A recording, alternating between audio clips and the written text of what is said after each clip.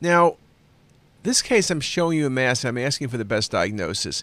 When you look at it quickly, or not so quickly, we have non-contrast and delayed phase imaging. I didn't show you the other phases, but it's the same information. There's a lesion in the left kidney, and you could think about an abscess, I guess, if the patient was febrile. And I guess you could think about a carcinoma, or even an oncocytoma, because maybe it washed out. Carcinomas, papillary renal cell, but even a clear cell could wash out. But when you look very hard, look at about 6 o'clock in the images.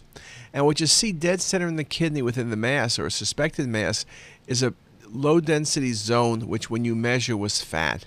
And this is a wonderful example of a patient who presented to us with suspected renal cell, and we saw the fat, and that makes the diagnosis a renal angiomyolipoma.